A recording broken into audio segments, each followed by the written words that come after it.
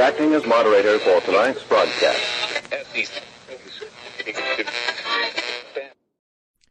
I'm your moderator, Chris Paul. Let's be reasonable. If you stare too long into the truth stares back into you, and you find yourself out on the range. It's high noon for Tuesday, September 21st, 2021. Follow the podcast on the Telegram Messenger app at t.me/I'm your moderator, or join the discussion thread at t.me/I'm reasonable. You can also find me on Gab and Getter at I'm your moderator. The Substack is imyourmoderator.substack.com, and the merch site is cancelcouture.com, or go direct to shop.spreadshirt.com/cancel-couture. Today is the 244th day of Barack Obama's third term, as served by the half-dead, demented, degenerate, ventriloquist dummy, fake proxy president Joe Biden, who is overwhelmingly compromised by the Chinese Communist Party, the patriarch of one of the most corrupt families in American history, and the father of one of the most despicable sons to ever walk the earth. So congratulations, commies! Each and every one of you has attempted to excel in your civic duties by figuring out what all the most important slogans are and memorizing them and repeating them, and then going once every 4 years to vote. Now, I know some of you actually vote in every election. Congratulations. What amazing citizens you are. But most of the commies, they vote once every 4 years when it gets important on Instagram. And not until then. They need to have that sticker. They need to show everybody, hey, I did my part. And you know what? I did my part for the party. In fact, that's why I'm posting this sticker about me voting on Instagram, so that you know that I did my part to stay in the party of false decorum and support the Democrat Communist Party. Because that is what we are here for. That is what we must do. And that all makes a lot of sense. It seems like the right thing to do. It seems morally right. It seems intellectually right. Because no one argues with you, at least no one who isn't a no-no person. And we get rid of the no-no people. We take them offline. We censor them. We make sure that they cannot infect our perfect conversation. We don't want any of that no-no information in here. Because once that no-no information starts to leak in, well, then we have to consider that our perfect little Democrat communist utopia might not be anything more than a fantasy and might not ever actually exist. And then how are we going to tell ourselves that that's something to look forward to and something to work for? That's really how the whole system survives, isn't it, commies? You know it is. We need to meet the demands for perfect ideological purity, or else the whole thing might collapse. Without perfect ideological purity, we might have to consider that things aren't going 100% perfectly as we're told. And then if that happens, what do we tell ourselves? I mean, we have all of the levers of cultural power within the party of false decorum. We have the media, we have the universities, we have the tech companies, we have the corporations, we have the global health community, we have the science. It's all on our side. We also have the White House, the Senate, and the Congress, and all of the agencies, of course, but we always have all of the agencies. The agencies are there to promote communism. That's why we have to make so many of them and have to grow them so large so that no one can ever be accountable for anything. And therefore, no one can ever be removed for promoting communism. It is a perfect system. But if we allowed different points of view into the conversation, then people on our side, people inside the party of false decorum, might start realizing things are not going perfectly. You know, the slave trade on the southern border, the whole Afghanistan thing, the fact that the entire movement is currently devoted to destroying evidence in the 2020 election and trying to cover up the fact that the election was obviously stolen. You know, that whole 10.5-month-long project that is ongoing at this point to convince the people that a man of absolute zero intellectual or moral capacity somehow garnered the most votes in the history of the United States of America, even as his opponent garnered the most votes in the history of the United States of America. That man, the man with no moral and intellectual capacity, the man who has not a single notable accomplishment in 50 years of public life, that man who has done nothing but sell his office for his personal benefit and that of his corrupt family, that man who was mentored by a Klansman, somehow went out and watched his opponent get the highest number of votes of all time by far. Even with the fraudulent count, a full 10% higher than Barack Obama, the most popular man in the history of the world. This man, Joe Biden, who has done absolutely nothing positive in his entire life, who is one of the most evil and depraved and degenerate public officials to ever walk the earth, for sure. Which is how he spawned such a despicable son, obviously. This man got the most votes of all time, even as his opponent got the most votes of all time. That's what happened. If we let in any contrary positions, contrary beliefs, in fact, we don't need any contrary memes. No talk of any kind will be accepted. How about that? Let's just make the hard and fast rule. We'll just stick to that. No contrary information of any kind, even humorous, is allowed in, or else the whole thing might collapse. And hey, some people are actually starting to realize that this is what's going on.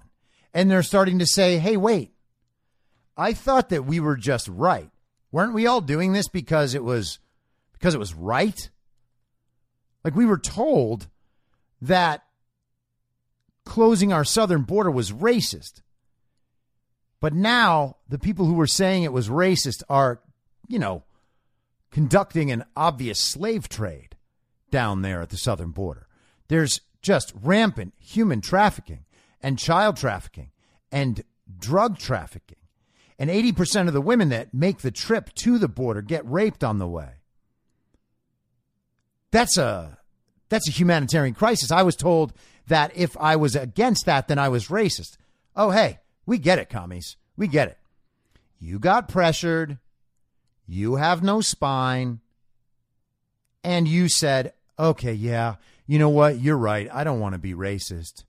That's the worst thing anybody can be. And I have no self-confidence. I have actually no way to assess my own character whatsoever, except in relation to other communists that I see online. Therefore, I will accept that I must have been a bad person to think that running a slave trade across the southern border was a bad idea. And then you silence yourself. And you see the images of the slave trade and you pretend it's something else. It's not a slave trade at all, because now you have decided to devote yourself to upholding that slave trade, which means that unless you are a bad person, that is not a slave trade. Isn't that amazing? You can support something totally immoral, and rather than questioning your own morality, since the only way you can possibly judge your own morality is in reference to other communists in the party of false decorum. And they say, hey, no. Don't worry about that. Don't worry about that. In fact, don't even look at it. I know you're having doubts. I know it's starting to look like there's some sort of humanitarian disaster going on down there. I know people are calling it a modern day slave trade, but you don't have to think about that at all, because everybody knows that the slave trade was only black people and only on wooden ships. And is it only black people? No. Is it a lot of black people? Of course, but not only black people. There are also brown people, so this is not a slave trade. Also, no wooden ships. There you go. Not a slave trade. You remember what the definition of slave trade is. This is not that, so don't worry about it. Don't even look at it. And you know what? Me as a member of the Party of False Decorum, you want to impress me? I'm telling you, this is no big deal. Forget about it. Don't look at it. If anybody brings it up, call them racist.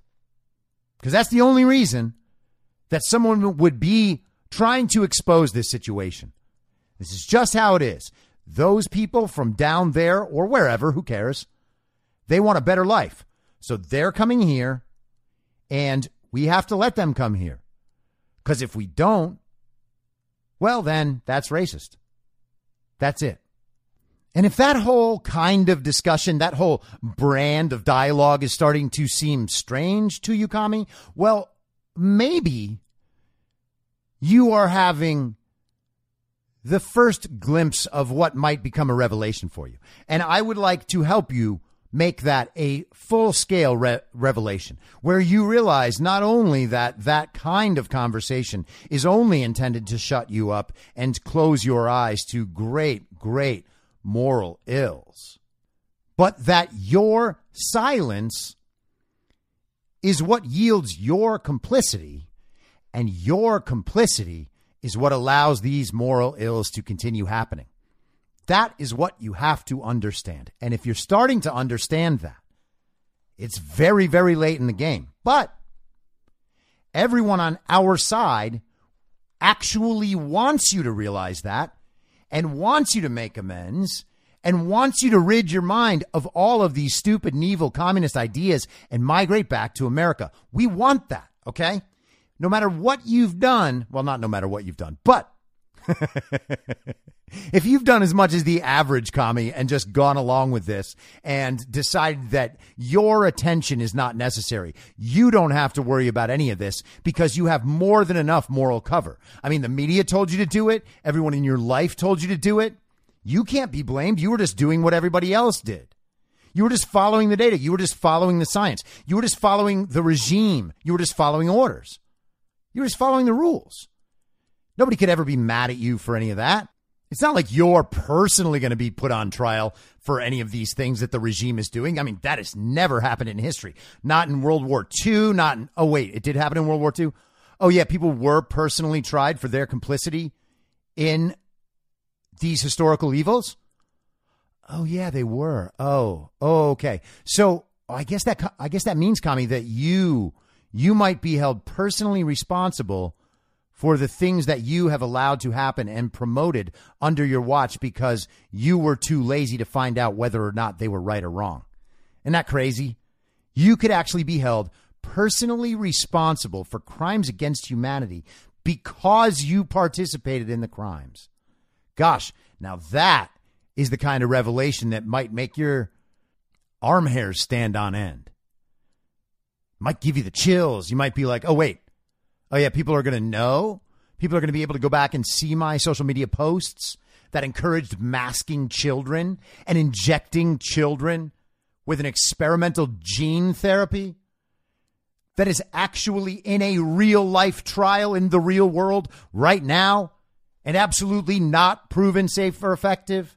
You just believed it when they told you and then encouraged it to be shoved into the arms of babies. Yes, you are complicit in a crime against humanity. If you have started realizing that, it is time to figure out a way to wind down. Okay? Wind it all back. Realize what you've done wrong. Start to make amends with the people you've been awful to, and then migrate back to America, where, by the way, we will accept you. Okay? We know that we need the rest of the American populace in this American project for freedom, for human liberty, the advancement of both of those, the advancement of human life and human progress in the confines of the respect of other people's independence and liberty. We need you in that project, Kami. So what I want you to do is realize all of this, accept it, beat yourself up for it a little bit, but only as much as you deserve. It's going to be an ongoing process, but the migration doesn't have to be. We need your help. We want your help. Well, we don't need your help. We're going to get it done either way, but we'd like your help. We want you back here on our team. And if you are ready to do that, all you have to do is make yourself redeemable. And with that, nothing would make me happier than to extend a warm Tuesday high noon welcome to all of the redeemable communists out there. Hello, commies! Welcome to the show. That was a big one. I gave you a big one. I've had some requests. Everybody knows that redeemable communists will not get it if I only say hello to them quietly.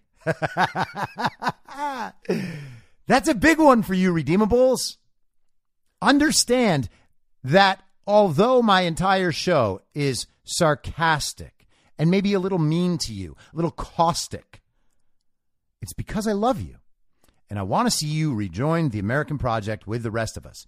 You just make your amends and you get rid of all the stupid and evil communist ideas. That's it.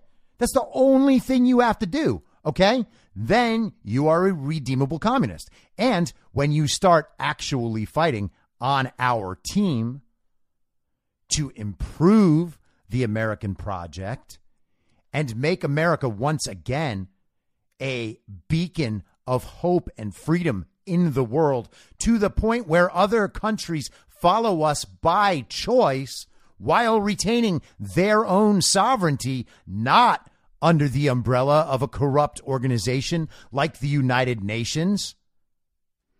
Well, that's when you're a full-on American again. That is when your migration has been completed and you have rejoined the citizenry of the United States of America. And that's what we all want. That is honestly what we want, commies. And, you know, truthfully, I don't understand. This is even for non-commies, too, right? Full-on Americans. Again, I know that you guys all get it. I am confused about this in a major way, right? We have in this country some of the smartest and most powerful people in the entire world. And not all of them voted for Joe Biden, not by any long stretch of the imagination. But almost all of them go along with the central narrative. And I guess in some measure, that's essential to doing business, right? To functioning in this society at that level. Like, there's not a lot of place for people like me at that level. You're going to get destroyed. You're going to get attacked in a way that me on my little level am not going to get attacked. I mean, yes, I had people try to destroy my character and my reputation and my relationships and my business and my life in Hollywood. But that's all a much, much smaller scale, right? I'm not one of the world's most powerful people by any long stretch of the imagination, okay?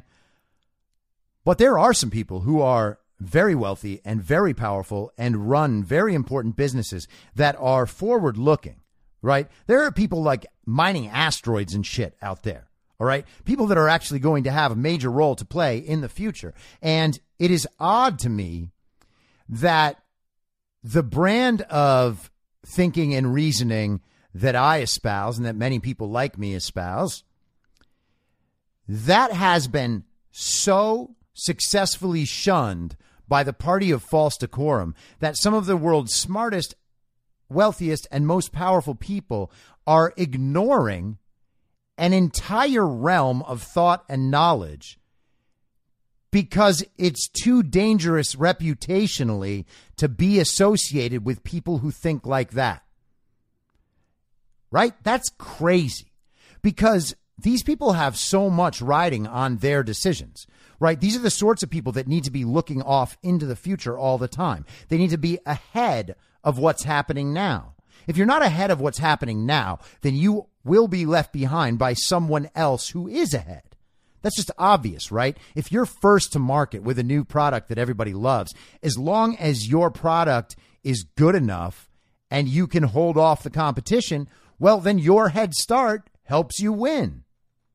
If the product's not good, or if the marketing's not good, or your organization's not good, or you can't maintain momentum, or whatever, right? You can be overtaken by someone who hits the market second. But that head start is a huge advantage. And the same is true for knowledge. And so to me, it is so strange that the wealthiest, smartest, most powerful people in the world ignore an entire realm of knowledge. These people are not planning for the world where Trump is reinstalled in the presidency because they are all told by purveyors of the central narrative that it simply isn't possible. And I know that there are, quote unquote, smart people who believe that it simply isn't possible. And I know that the common understanding is that it simply isn't possible.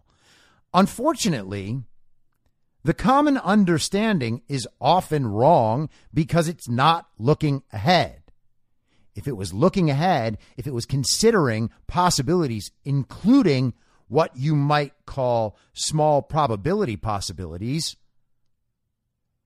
then it wouldn't be a common understanding. All right? The common understanding precludes that kind of thought. But smart and wealthy and powerful people whose existence depends on looking ahead are also missing it. And that's so crazy to me.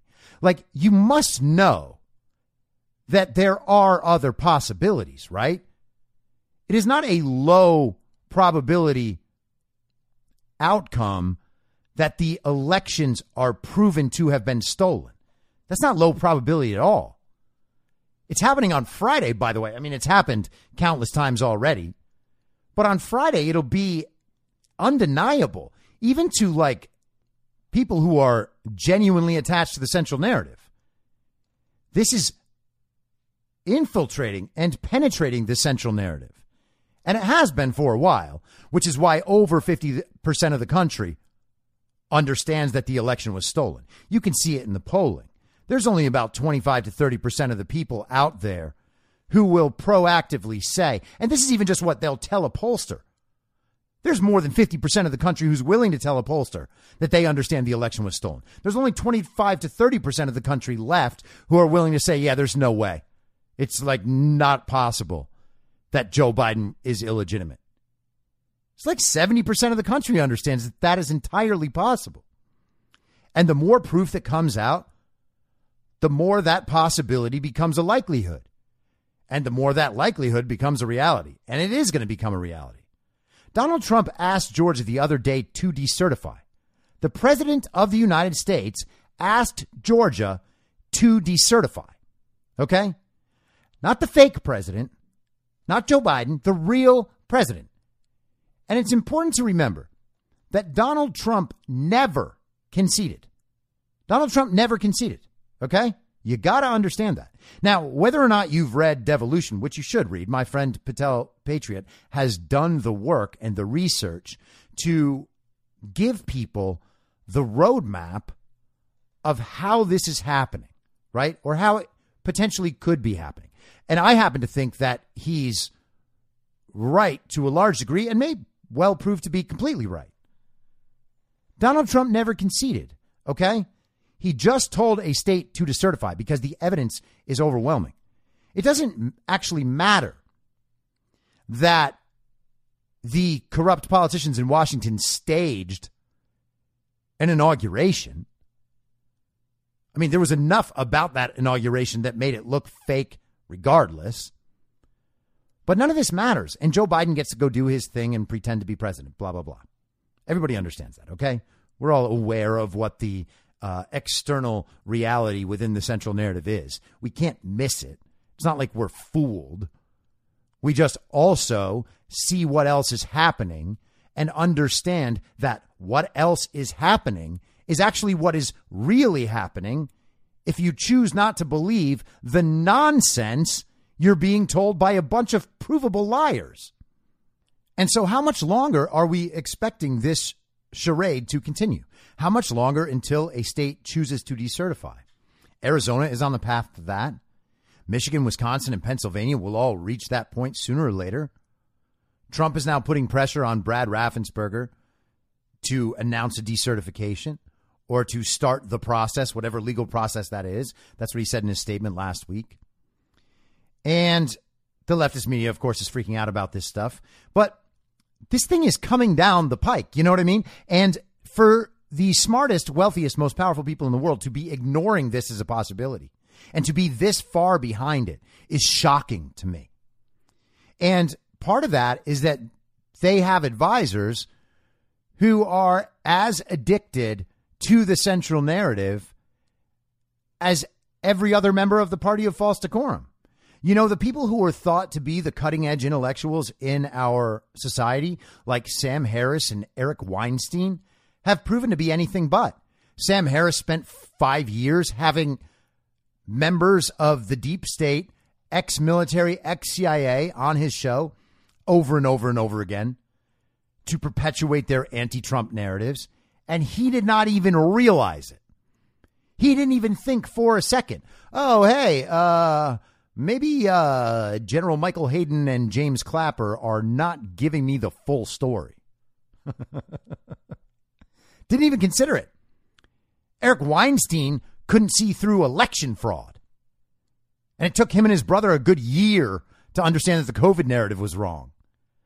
I remember a year ago or so, back before it became impossible to listen to anything else Eric Weinstein had to say, he had this guy, Balaji Srinivasan. I think I'm trying to say his name right. I hope that I am. I'm not trying to insult him. I will now try to insult him. This guy is supposed to be like one of these young finance bros, right? He's got the inside information. He knows what's going to happen. He's going to tell you all about how everything's going to go down. Ooh, I know about crypto. Okay, buddy. He spent his time telling Eric Weinstein about how there would be red zones, yellow zones, and green zones for COVID, and that you would have a vaccine passport in your phone and you would be alerted not to go into red zones or yellow zones, right? You would just want to stay in the safe green zones. Gave a whole dissertation about contact tracing. Whatever happened to that? Whatever happened to that genius guy? Like, doesn't it matter that your predictions about all of this are just absolutely wrong? Like, not even fucking close. And I know, commies, I know you're like, well, you said Trump was going to win the election. Yes, I did say Trump was going to win the election. And Trump won the election. And you're going to know it. Okay? And the fact that you had that thought, thinking that you're slamming me down somehow, is part of the problem. Okay? That is a very, very dumb thought. That's like dunce level thinking. All right? You don't understand the system is being defrauded. Okay? It's being cheated. It's being rigged. And if you are smart enough to understand that, you at least think there's nothing that can be done about it. Again, dunce level thinking. There is no way in the world that Balaji Srinivasan's system is ever going to work, okay? It would take a full-scale military lockdown of society, full compliance or death society, like just straight-up Nazism, for his idea to be implemented. And we are not going to reach that point because too many people know that idiots like him are wrong, okay? It's just wrong. It was never going to be right. It was provably stupid at the time, except everybody listened to people like that. Everybody thought that was smart. These are the sorts of people that are advising the richest, most powerful, and formerly smartest people on earth. And these people are getting paid a lot of money to advise those people. And this is the substance of their advice. And none of them are exploring the fact that maybe, just maybe, the massive movement of people that now encompasses over half the population might be right? What kind of advice are the richest and most powerful people in the world getting? They are not even being informed of possibilities that could change the entire world. Okay. For these people, we're talking about like differences of trillions of dollars potentially in the future.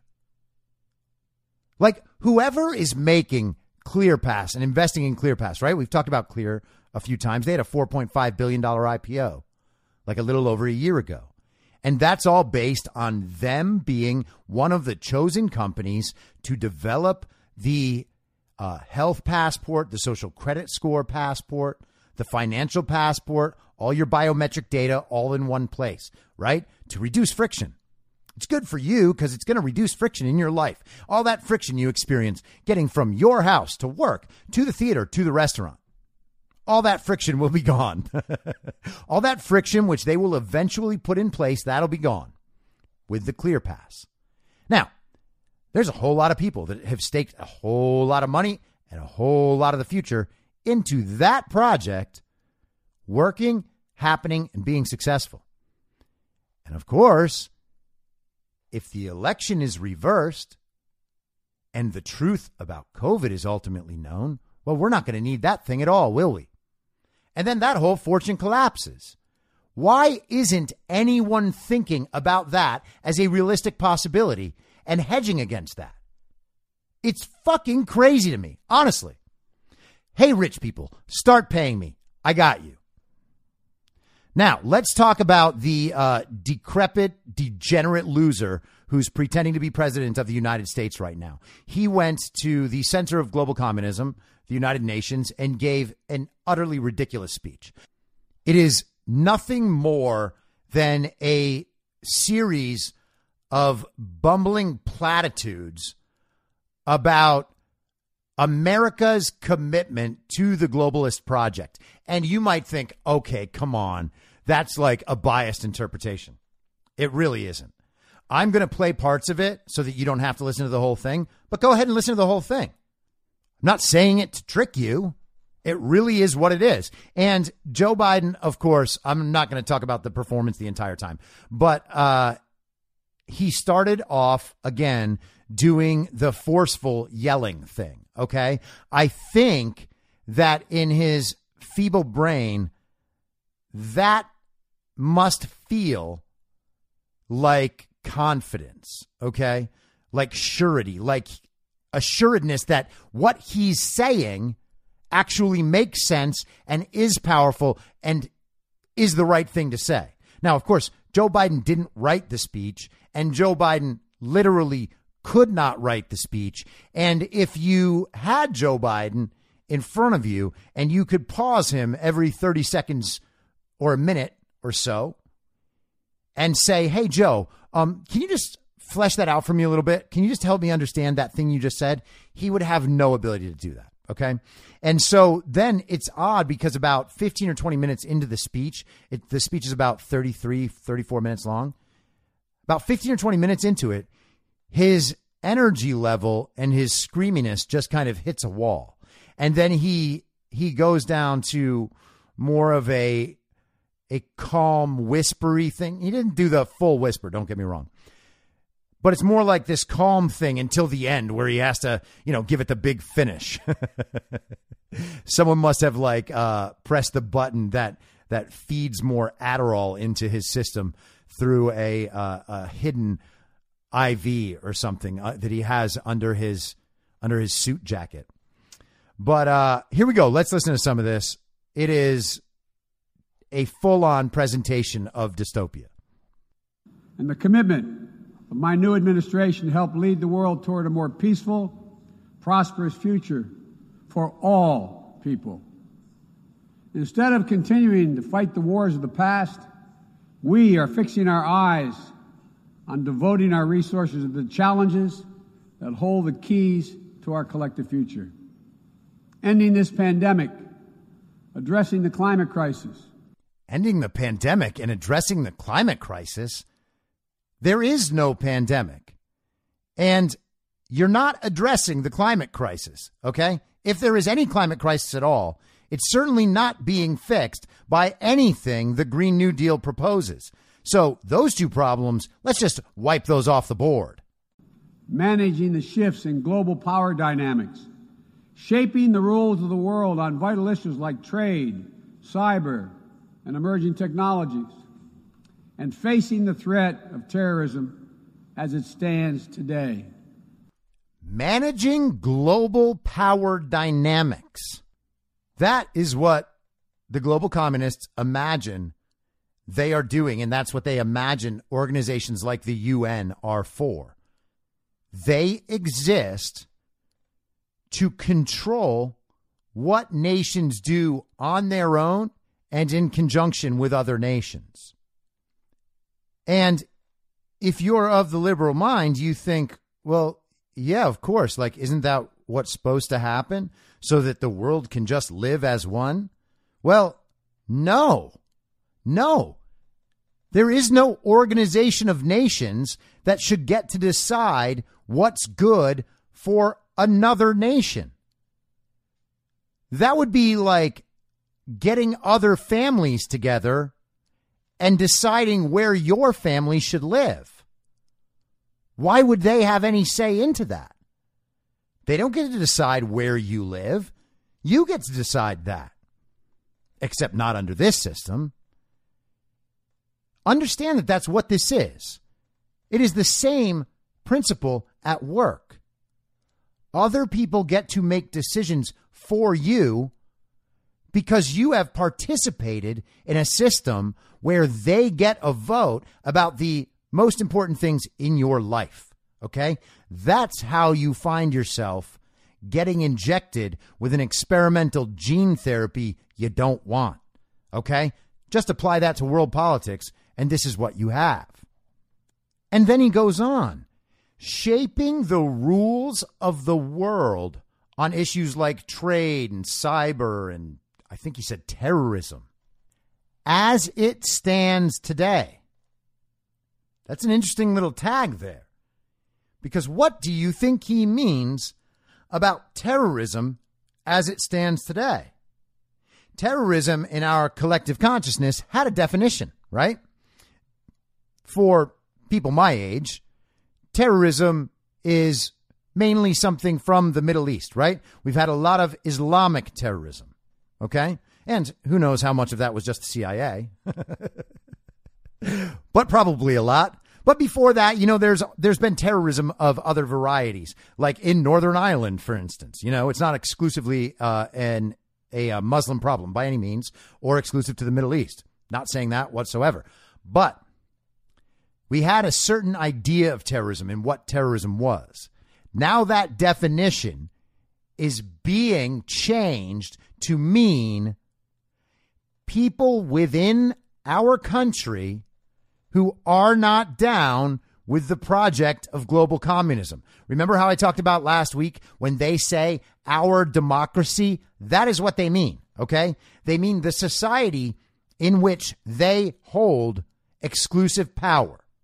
That is not, by any definition, a democracy. And it certainly isn't the constitutional republic of America, okay? That's what they're talking about, though. He is trying to redefine terrorism. But what he's saying there, he wants to manage the rules of the world. He is in a world council deciding what rules everyone else needs to play under. It is all out in the open right now, okay? I'm not saying this is new for the UN, by the way, at all. Please don't think that that's what I'm implying. I know very well that this has been going on a long time. That's the point of the UN. But it's all out in the open. He wants to manage the rules of the world. They are going to decide what kind of school your kids are allowed to go to. They're going to decide whether or not they get masks.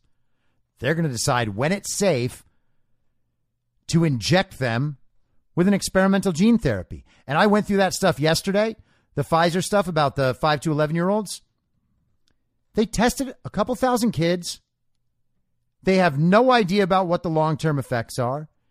And now they've deemed the experimental gene therapy safe and effective for children based on the fact that their antibody measures are roughly the same as they get in kids over 12. That's their standard. That's their sample size. And that's the duration of their testing. And they are going to say that this experimental gene therapy is safe and effective for 6-year-olds. All right? Those are the people who are setting the rules for managing the entire world. Indeed, today, many of our greatest concerns cannot be solved or even addressed through the force of arms. Bombs and bullets cannot defend against COVID-19 or its future variants. And that was kind of at the end of an anti-military segment. And, you know, don't want to read too much into that, but there has been a global push to take the world security, the role of monitoring the world's security away from the United States military and give it over to UN, quote unquote, peacekeeping forces. And, of course, the Chinese military, because, you know, the Chinese are the global superpower now. Research UN peacekeeping forces sometime if you want to see how much of a problem the United Nations is. Search UN peacekeeping forces with the word rape or something. To fight this pandemic, we need a collective act of science and political will. We need to act now to get shots in arms as fast as possible and expand access to oxygen, tests, treatments to save lives around the world. A collective act of science and political will. What? We need more oxygen.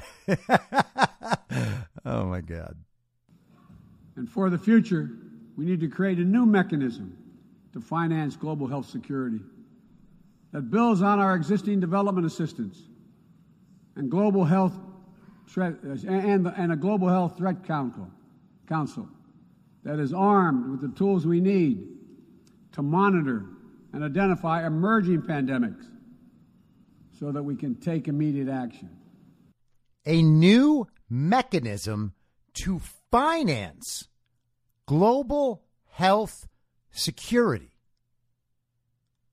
Welcome to dystopia, my friends. Hey, commies, this is what you voted for. Do you feel insane yet? Oh, no, you're still busy feeling morally self-righteous and very, very smart, even though you don't know anything? Okay. He then goes on to talk about how through COVAX, the United States has purchased 500 million doses of Pfizer vaccine to give to the rest of the world, and over $15 billion of American money to help the vaccine supply worldwide. Now, those might be the same things. It sounded like he mentioned them separately, but if you told me, no, he's actually talking about the same thing, I'd be like, okay. But 500 million doses of Pfizer vaccine, okay? We are now buying a quote-unquote vaccine, an experimental gene therapy that has had basically full saturation of use throughout Israel and has made the COVID problem, much, much worse. We've bought 500 million doses, okay? 250 million people could be, quote unquote, fully vaccinated, at least for a few weeks, until they're only sort of vaccinated, with that much Pfizer vaccine. 250 million people. That is almost as many men, women, and children as there are in the entire United States, and we are buying them through Pfizer, only Pfizer, to give them to the rest of the world. The slightest bit of vaccine skepticism and vaccine hesitancy might make someone say, oh, man, that sounds like they just gave Pfizer a massive payoff and they're going to go ahead and try to exterminate 250 million people. All right. Oh, did I say exterminate? Is that too bold? It's just going to decrease everyone's immune system well below their baseline so that they will die off earlier from whatever might be killing them. And it's not the vaccine. Okay, I was more accurate. There you go. And he goes on to say that some nurse had told him that she calls it just a little dose of hope, right? He said, we're just going to give the world a little dose of hope direct from the American people. And more importantly, no strings attached. Sounds like he's seeking a casual encounter on Craigslist. At the U.S. hosted Global COVID-19 Summit, I'll be announcing additional commitments as we seek to advance the fight against COVID-19 and hold ourselves accountable around specific targets on 3 key challenges: saving lives now, vaccinating the world, and building back better. This year has also brought widespread death and devastation from the borderless climate crisis. The extreme weather events that we have seen in every part of the world, and you all know it and feel it, represent what the Secretary General has rightly called Code Red for humanity. And the scientists and experts are telling us that we're fast approaching a point of no return in a literal sense. 3 key goals: saving lives now, vaccinating the world, and building back better. Are those specific targets? What in the world is he talking about? It's like he just copy and pasted this whole thing from Klaus Schwab's modern version of Mein Kampf called COVID-19, The Great Reset. I mean, Build Back Better is specifically the Great Global Reset. That is the slogan for that. Google Build Back Better, World Economic Forum. Build Back Better, Great Reset. See how many leaders around the world have talked about building back better. You can go on YouTube and watch Build Back Better compilations and watch every single global communist around the world preaching about how we need to build back better. This is what Joe Biden, the fake president of the United States of America, is going to the UN with. He is telling them that the United States under the global communist regime is more than down for the whole plan. He is subjecting, if he had any power, subjecting the entire population of America to this sort of subjugation. This is what he wants. It is what he is saying, and it is what they pretend that the American people voted for. And it's a code red. Either you do what they're saying or everything is going to end. And this is another one of those moments where it's important to remember that, in a sense, these people are telling the truth, right? If you don't do everything they're saying right now, the whole global communist project is going to end. They are at a breaking point. The money's not there. The people are waking up. No one wants what they're selling. And they are at that moment where they are about to have this thing completely slip away. They've been feeling it slip away. Now they need to exercise the most possible power. They're trying to get every single country, every single person on board with the project of global communism because it's slipping away. And if it slips away, how are they going to get it back? Everyone sees it for what it is now. Okay? The only way this project works is if they accomplish their goals without all of humanity knowing. All right. If they wanted to accomplish all these goals with violence and physical subjugation, they could have just gone and done that. It's been very clear the entire time that that's not the strategy. The strategy is making people choose it for themselves so that they don't have to deal with constant uprisings because they simply don't have the power. That's not what the plan is supposed to be. The plan is supposed to be that humans subjugate themselves and that they learn to love. They learn to love their enslavement. They're telling you that all the time. 2030, you will own nothing and you will love it. That's what they want. The goal is not simply to subjugate everyone. The goal is to subjugate everyone with the people liking it and choosing it. And they have stuck to that goal. They have stuck to the goal of trying to trick everyone, to bring everyone under the spell of the central narrative so that this project actually works. but they failed. And I've said this over and over and over again. It's incompetence and narcissism that they don't realize this. Okay? These people are incompetent. They are narcissists. They are descendants of other people who did things. Now they are the red-headed stepchild. They are the idiots. They are the black sheep of the family, and they are trying to get this all done, but they don't have the competence. And they don't have the actual power. They're just narcissistic enough to not realize it. And so they'll keep failing and they'll keep exposing themselves. That's what you're seeing happen in real time. Today, I'm proud to announce that we'll work with the Congress to double that number again, including for adaptation efforts. This will make the United States a leader in public climate finance, and with our added support, together with increased private capital and from other donors, we'll be able to meet the goal of mobilizing $100 billion to support climate action in developing nations. You got that? The United States is going to be the global leader in public climate finance. The fake president of the United States is committing the American taxpayer to paying more money than all other nations toward the project of global climate something. All of the climate projects that they want to pay for all around the world. The United States is going to pay for most of that. Don't worry, guys. We've got this. We're going to foot the bill here because we understand that the climate thing is just so important. And it's not about anything else. It's not about bankrupting normal citizens and bringing the entire world under the global reset agenda. No, we have to fix the sky. What the hell is happening here? And by the way, developing nations, according to the Paris Climate Accord, China is a developing nation.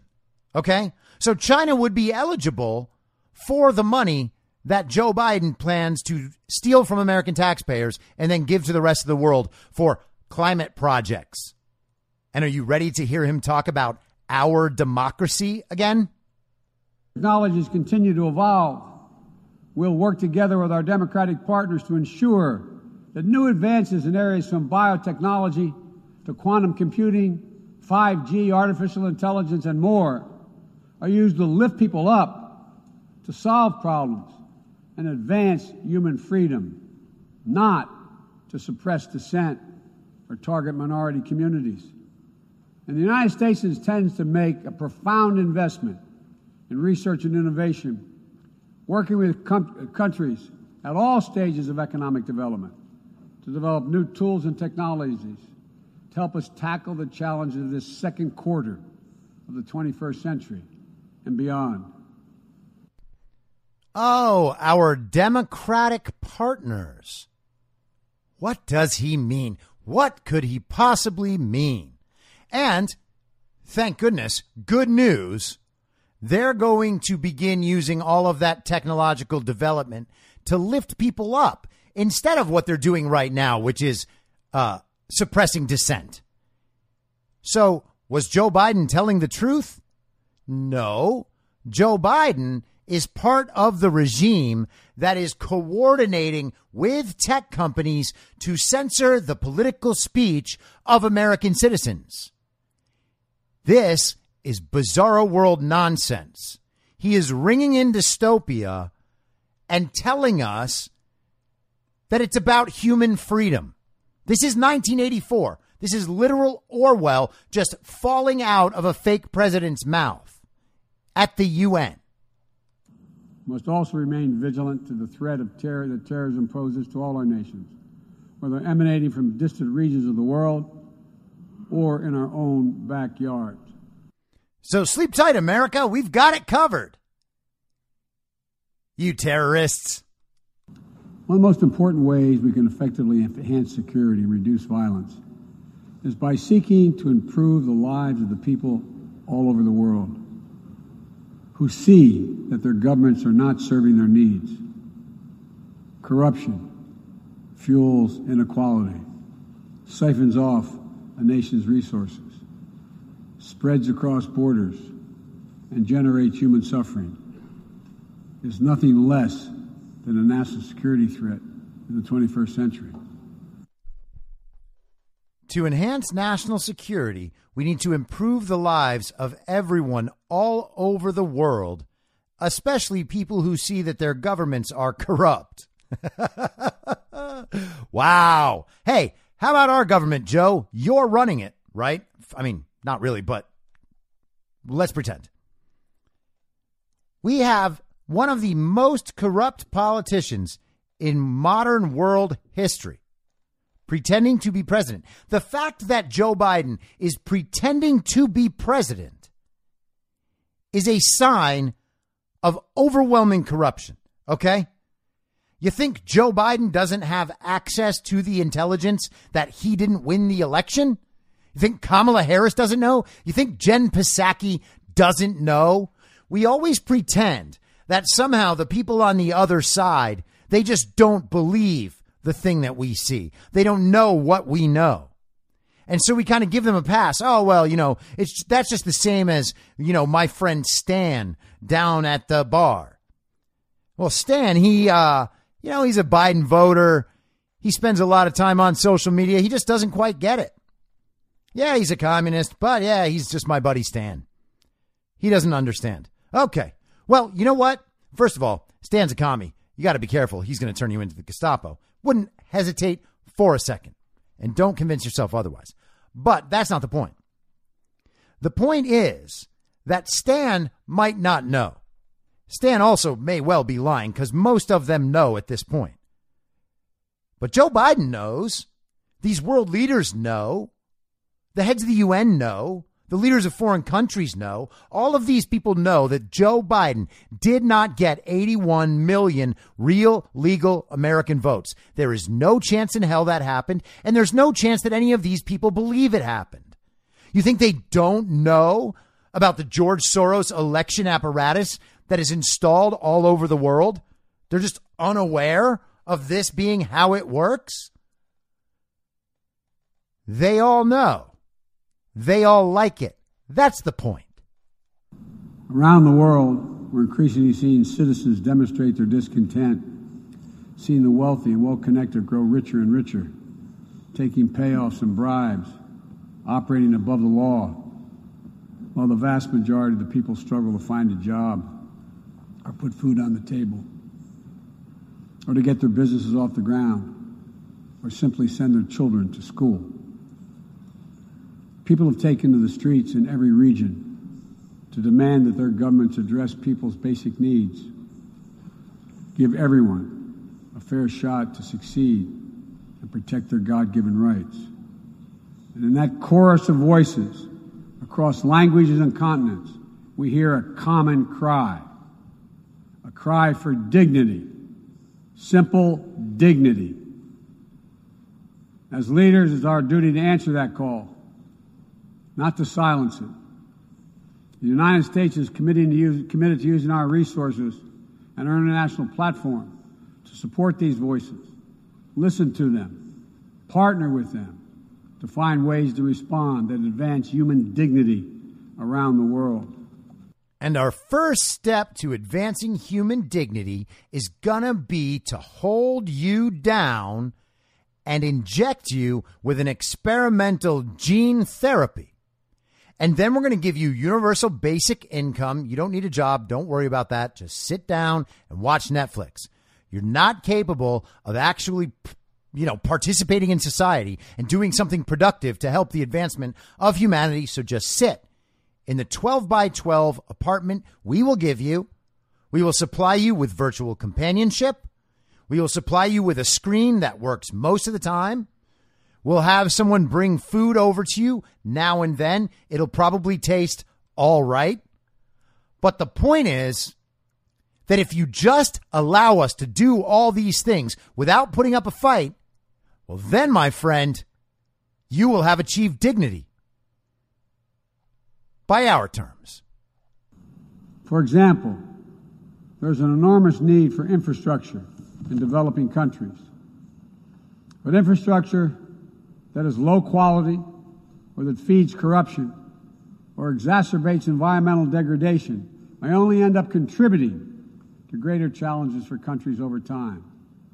Done the right way, however, with transparent, sustainable investment in projects that respond to the country's needs and engage their local workers to maintain high labor and environmental standards, infrastructure can be a strong foundation that allows societies in low and middle income countries to grow and to prosper. Okay, so I have skipped around in this speech a little bit, but I did not do it right there, okay? Joe Biden actually just asserted that the path toward dignity, human dignity, starts with infrastructure projects around the world. And of course, sustainable infrastructure, a transparent investment in infrastructure. But wait a second. Humans are also infrastructure. Illegal immigration is infrastructure. Opening up the borders of rich nations to allow the citizens of poor nations to come in and take part in the prosperity of the rich nation without doing anything to increase the prosperity of the rich nation. That is infrastructure, and infrastructure is dignity. You got it? Now put your mask on and sit the fuck down, because it's time for your experimental gene therapy. Good luck surviving. The future will belong to those who give their people the ability to breathe free, not those who seek to suffocate their people with an iron hand. Pure Orwellian doublespeak. The man who is still wearing a mask everywhere he goes, even though he's been fully vaccinated, is encouraging leaders around the world to allow their people to breathe free. Joe Biden just said less than 2 weeks ago that he understands people's anger toward the unvaccinated, and he needs to protect the vaccinated from the unvaccinated. The unvaccinated are the problem. The unvaccinated, they are the domestic terrorists. But what we need to do is allow everyone to breathe free. We don't want them to be subject to the iron hand of authoritarianism. Now strap that person down and inject the experimental gene therapy into their arm, so that we'll accomplish what we must together. Ending this pandemic and making sure we're better prepared for the next one. Staving off climactic climate change and increasing our resilience to the impacts we already are seeing. Ensuring a future where technologies are a vital tool to solving human challenges and empowering human potential, not a source of greater strife and repression. Joe Biden's entire fake presidency relies on all of the things he said that he would be fighting against in this speech. That is where we are. Full Orwellian doublespeak. This is dystopia, brought on by a bunch of brain-dead communists who couldn't see that solving racism by voting for a man mentored by a Klansman is not how the world works. Now, that went longer than I thought doing the UN stuff, but I want people to hear that stuff, man, because it's easy to say. It's easier for me to say, like, this is what Joe Biden's doing. This is what Joe Biden's doing. And I'll show you some Jen Psaki clips and we'll all laugh a little bit. This is what Joe Biden is saying in front of the UN. OK, if you understand the Great Reset agenda, the Build Back Better agenda, then you don't need to question whether or not that stuff is at play. You can hear him say it. Now, this might seem like a litany of liberal buzzwords, the stuff they talk about on MSNBC and in the pages of the New York Times. And you might think, well, this is just what liberals think. No. OK, if you're thinking like that, you are being tricked, or you're tricking yourself. You might be aware of the concepts and the language, but you're not grasping the meaning. Joe Biden, as fake president of the United States, is committing our country and its people to the project of global communism for the benefit of the richest and most powerful people in the world, okay? All the flowery language about helping out developing nations is nonsense.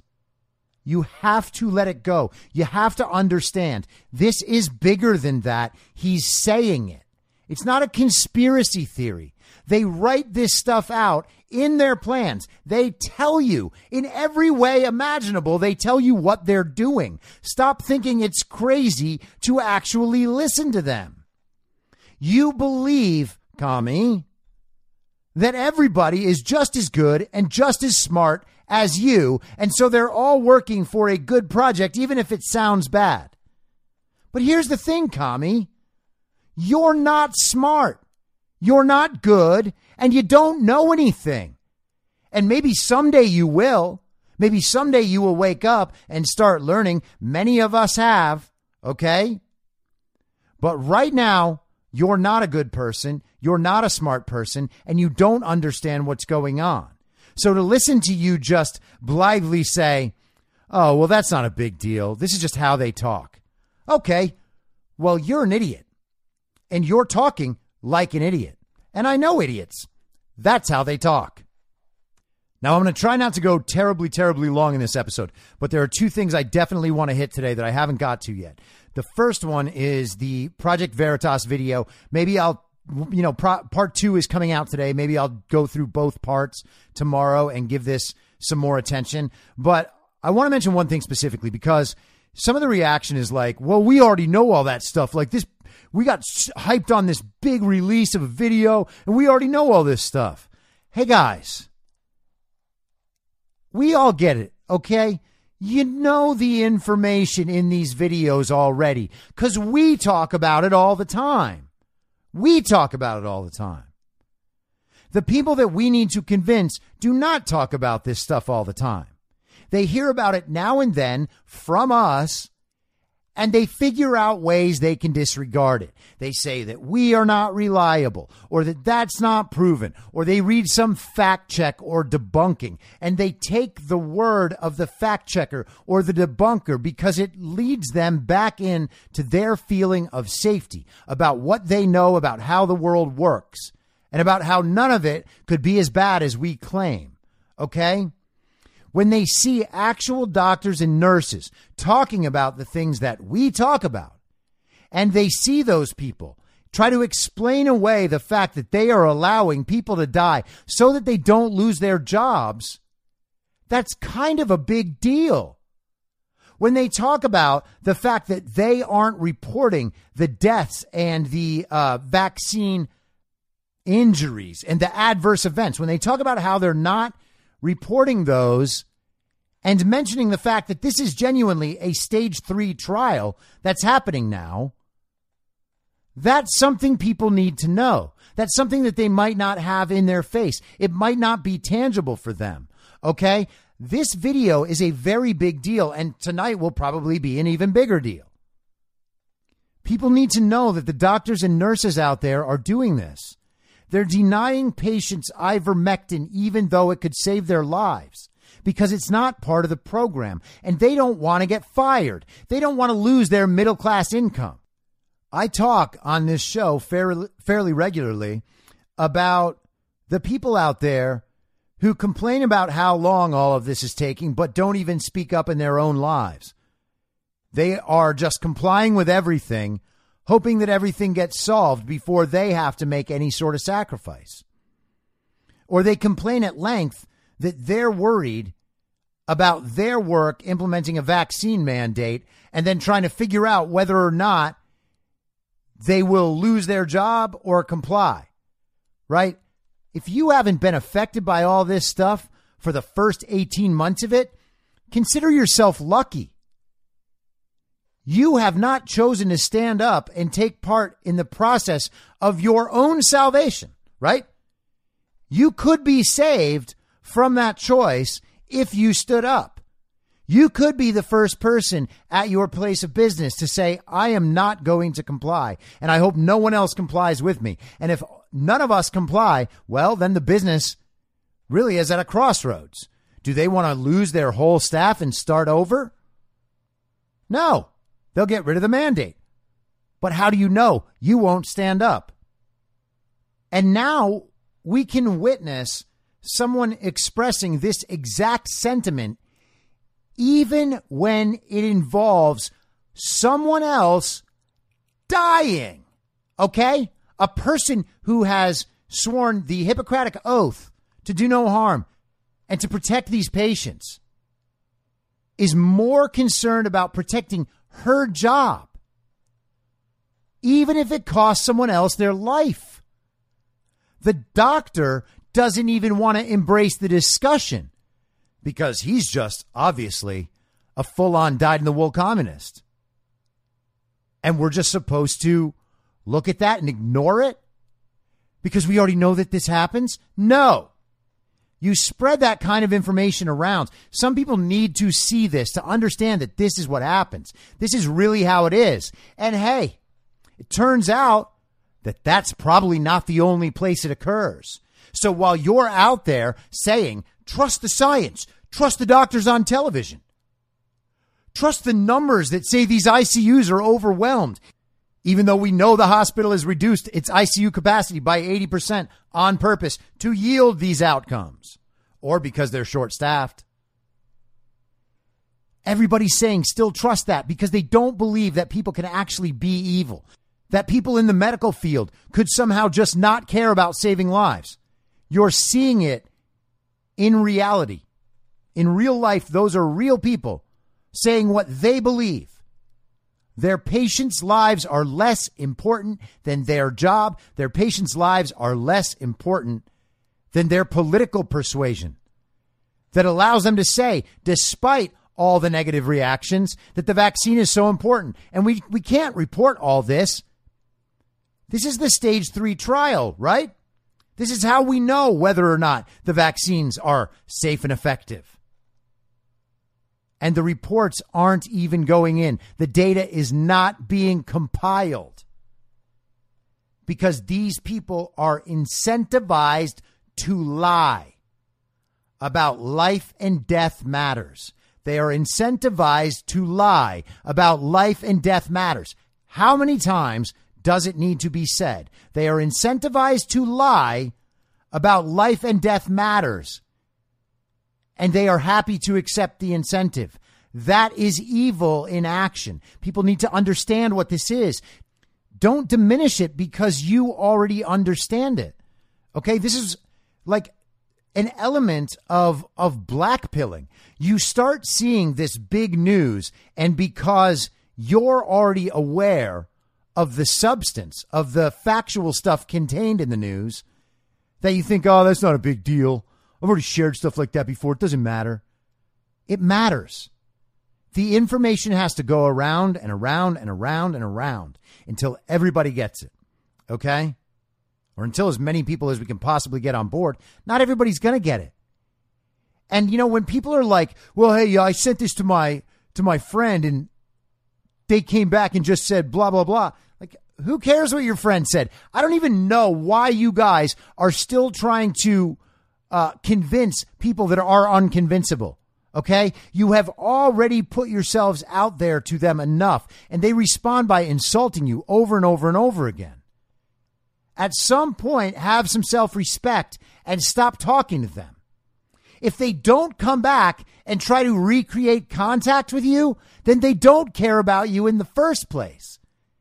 These people are telling you every day they are not your friends. They would absolutely turn you over to the Gestapo at a moment's notice. They would not hesitate. They wouldn't think twice.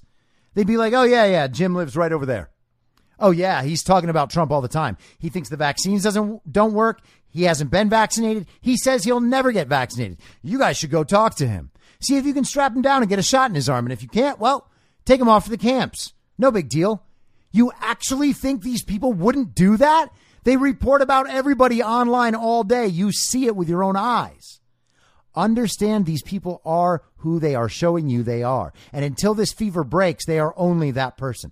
However you knew them before, whatever you think they might be inside, this is who they are now. And you talking to them for 18 months hasn't worked.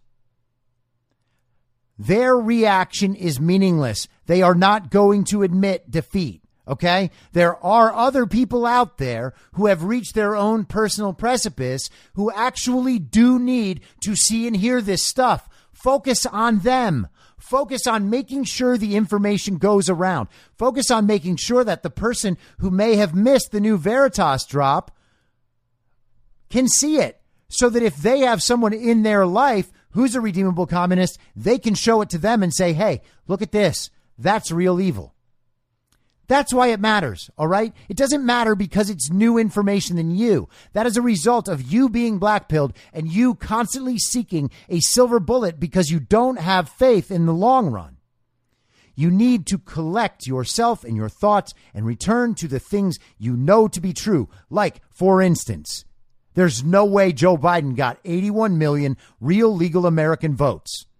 There's no way that COVID-19 is as deadly as they pretended. And the entire narrative that derives from that lie is a total and complete hoax. It's a crime against humanity. You know those things to be true. You know enough people already know them. That is what you need to have faith in, okay? The other people can see it too. The job is to find the people who are waiting to be found. And that happens by spreading this information so that someone who knows someone who has reached a precipice can get this information to them. Your judgment that you already know this stuff, so it doesn't matter, is missing the entire point. And so the last thing I want to discuss is the report out of Mesa County, Colorado. This is the Tina Peters thing that we kind of got the first public taste of during the Cyber Symposium. Okay. Tina Peters is a county recorder for Mesa County. And I'm going to read just the beginning of this report. I've put it up in the info stream. Mike Lindell was talking about it on War Room this morning. So there is a clip to an article on Frank's speech that contains the report, and there is the video of Mike Lindell from War Room this morning. So I would encourage you to check out both of those things because this is a fairly major development in the quest for election integrity. All right. This revolves around a forensic image that was made of the voting systems in Mesa County, Colorado, before and after Dominion came in and installed their quote unquote trusted build. All right. So here we go. This is just the executive summary from the beginning of the report. This report documents initial findings in an ongoing forensic examination of the voting systems of Mesa County, Colorado, used in the November 2020 general election. These voting systems represent a portion of overall election systems infrastructure, and this report is limited to the findings of an ongoing investigation. The findings in this report were prepared by the cyber forensic expert retained to advise the county clerk pursuant to her duties as the county's chief election official as part of the impacted party's legal team. Federal law requires the preservation of election records, which includes records in electronic or digital form, for 22 months after an election. Colorado law requires the preservation of election records for an additional 3 months beyond the federal requirement. The obligation to ensure the integrity of elections and that all election records are preserved pursuant to federal and state laws falls to the elected clerk and recorder. This report, the first of several, is based on examination of the data obtained from forensic images of the Dominion Voting System EMS server last used in Mesa County for the November 2020 election. Images taken in furtherance of the preservation requirements of federal and state law.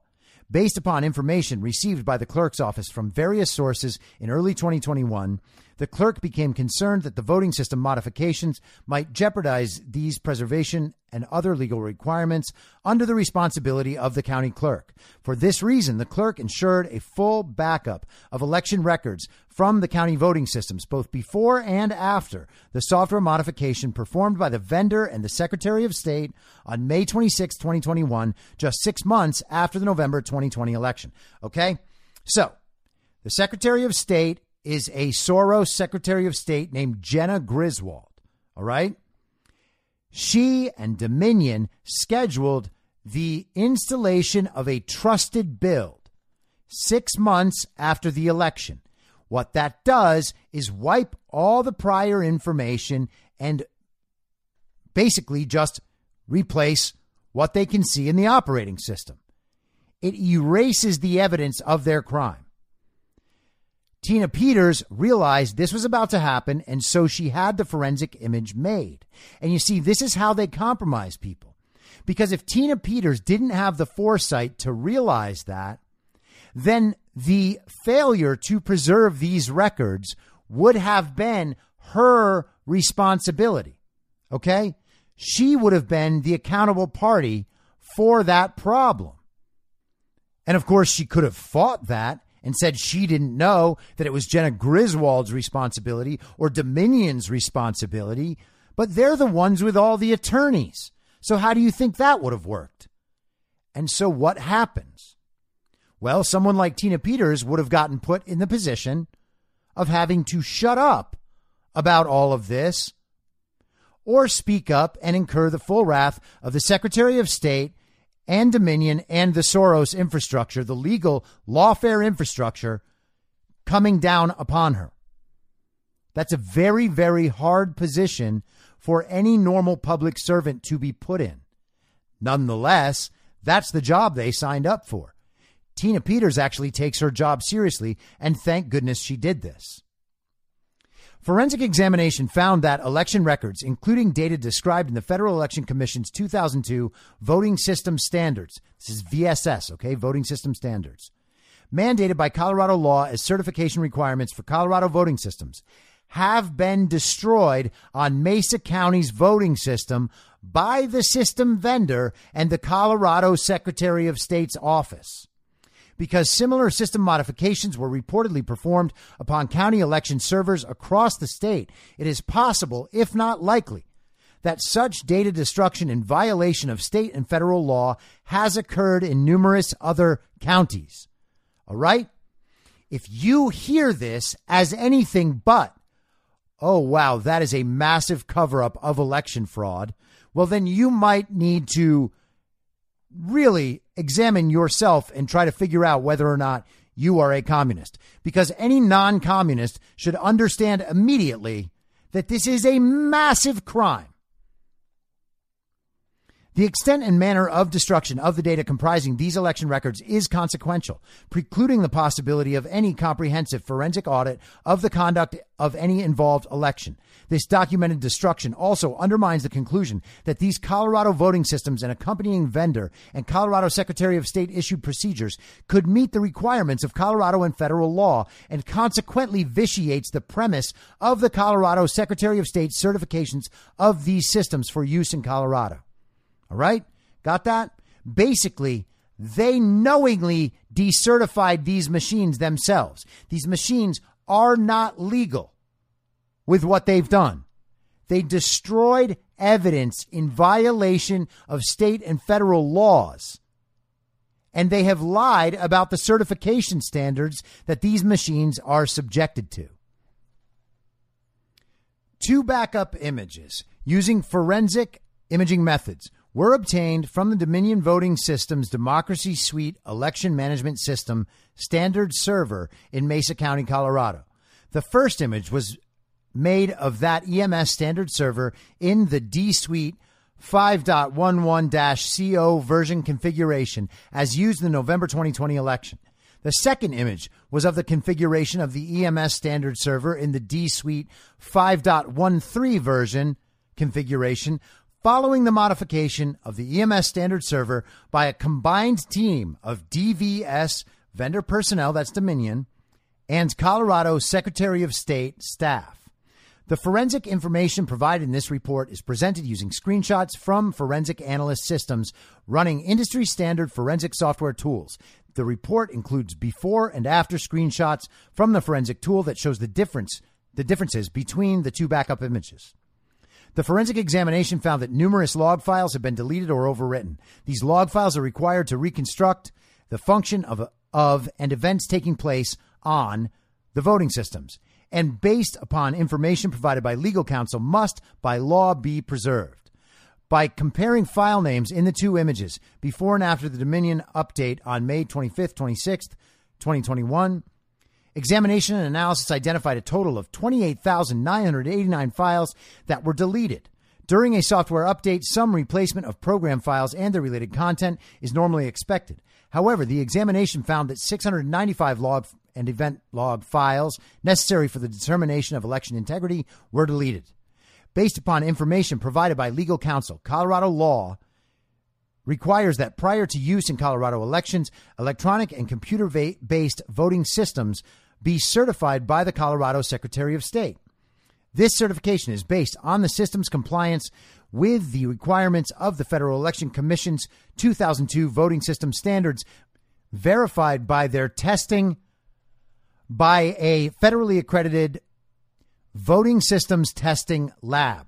While several iterations of newer voluntary voting system guidelines have been issued by the EAC, Colorado's statutory requirement is for compliance with 2002 VSS, which states election audit trails provide the supporting documentation for verifying the accuracy of reported election results. They present a concrete, indestructible archival record of all system activity related to the vote tally and are essential for public confidence in the accuracy of the tally, for recounts, and for evidence in the event of criminal or civil litigation.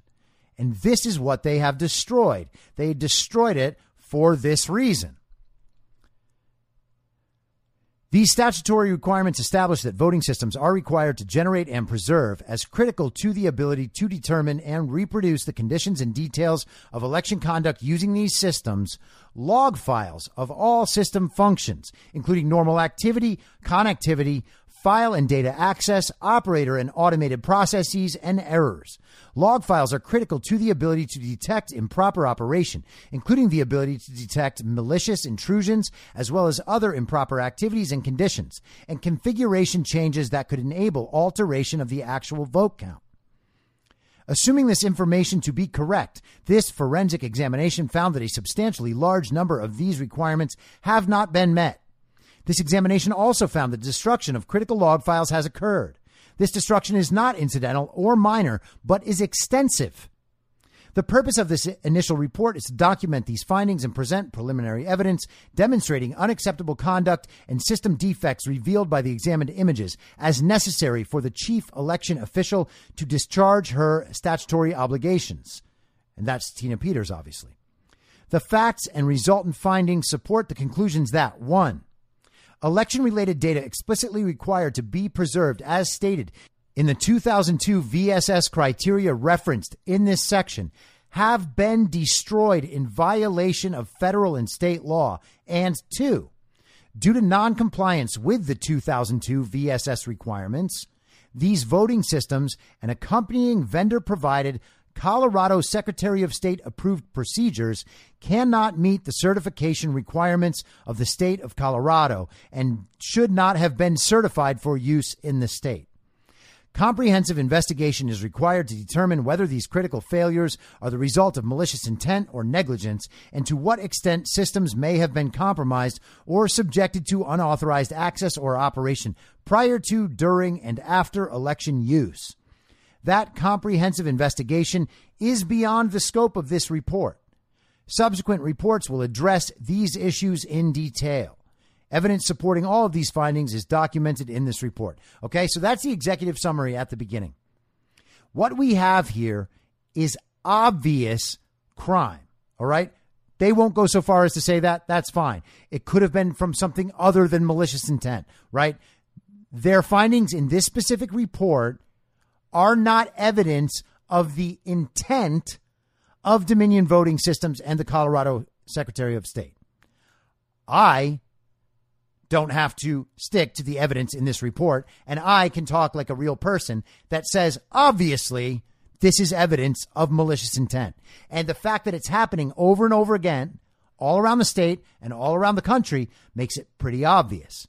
They tried to do this in Michigan and then got a court order to make it so that they couldn't put these trusted builds into all the machines.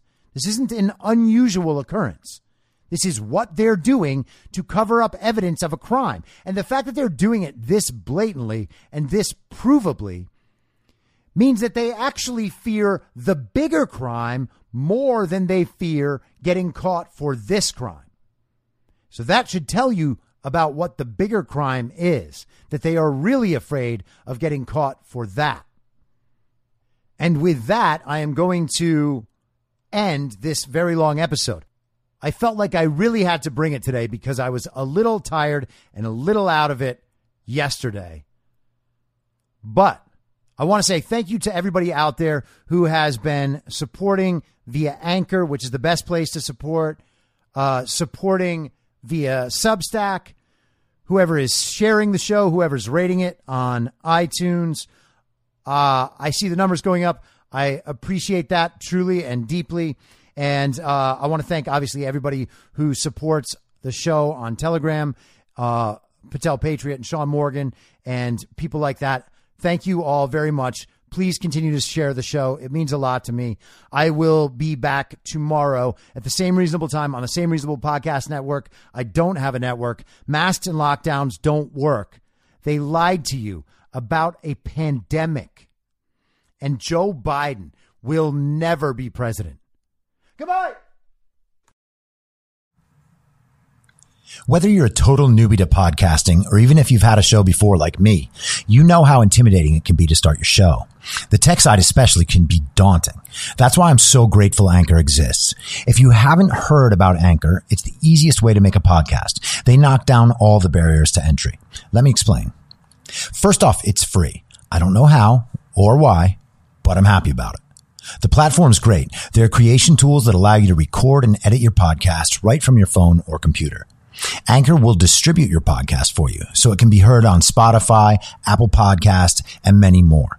I can't even begin to describe how much easier it was to get my show on all the major platforms this time than it was a few years ago. You can make money from your podcast with no minimum listenership. That's right. You build your show, you make money. It's everything you need to make a podcast in one place, and the company is committed to the success of its content creators. Go download the free Anchor app or go to anchor.fm to get started. Thanks for listening. Follow the podcast on the Telegram Messenger app at t.me/I'm your moderator. You can join the discussion at t.me/I'm reasonable. I'm also on Gab and Getter at I'm your moderator. The Substack is imyourmoderator.substack.com and the merch site is cancelcouture.com. You can also go direct to that at shop.spreadshirt.com/cancel-couture. I'll see you next time out on the range.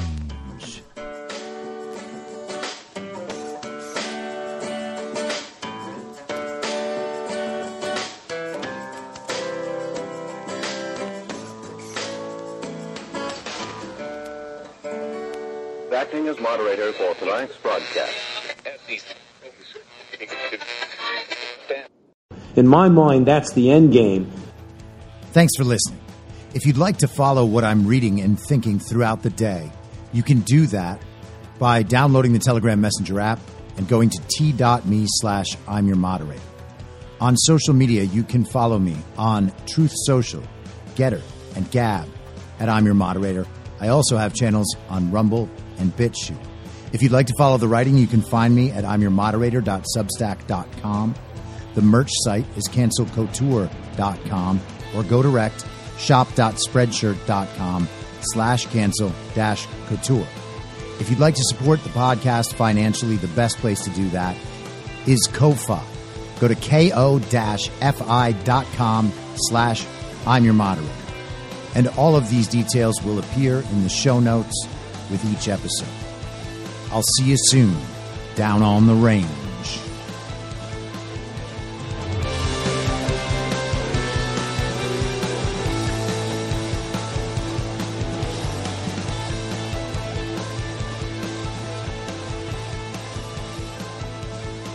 It's happening!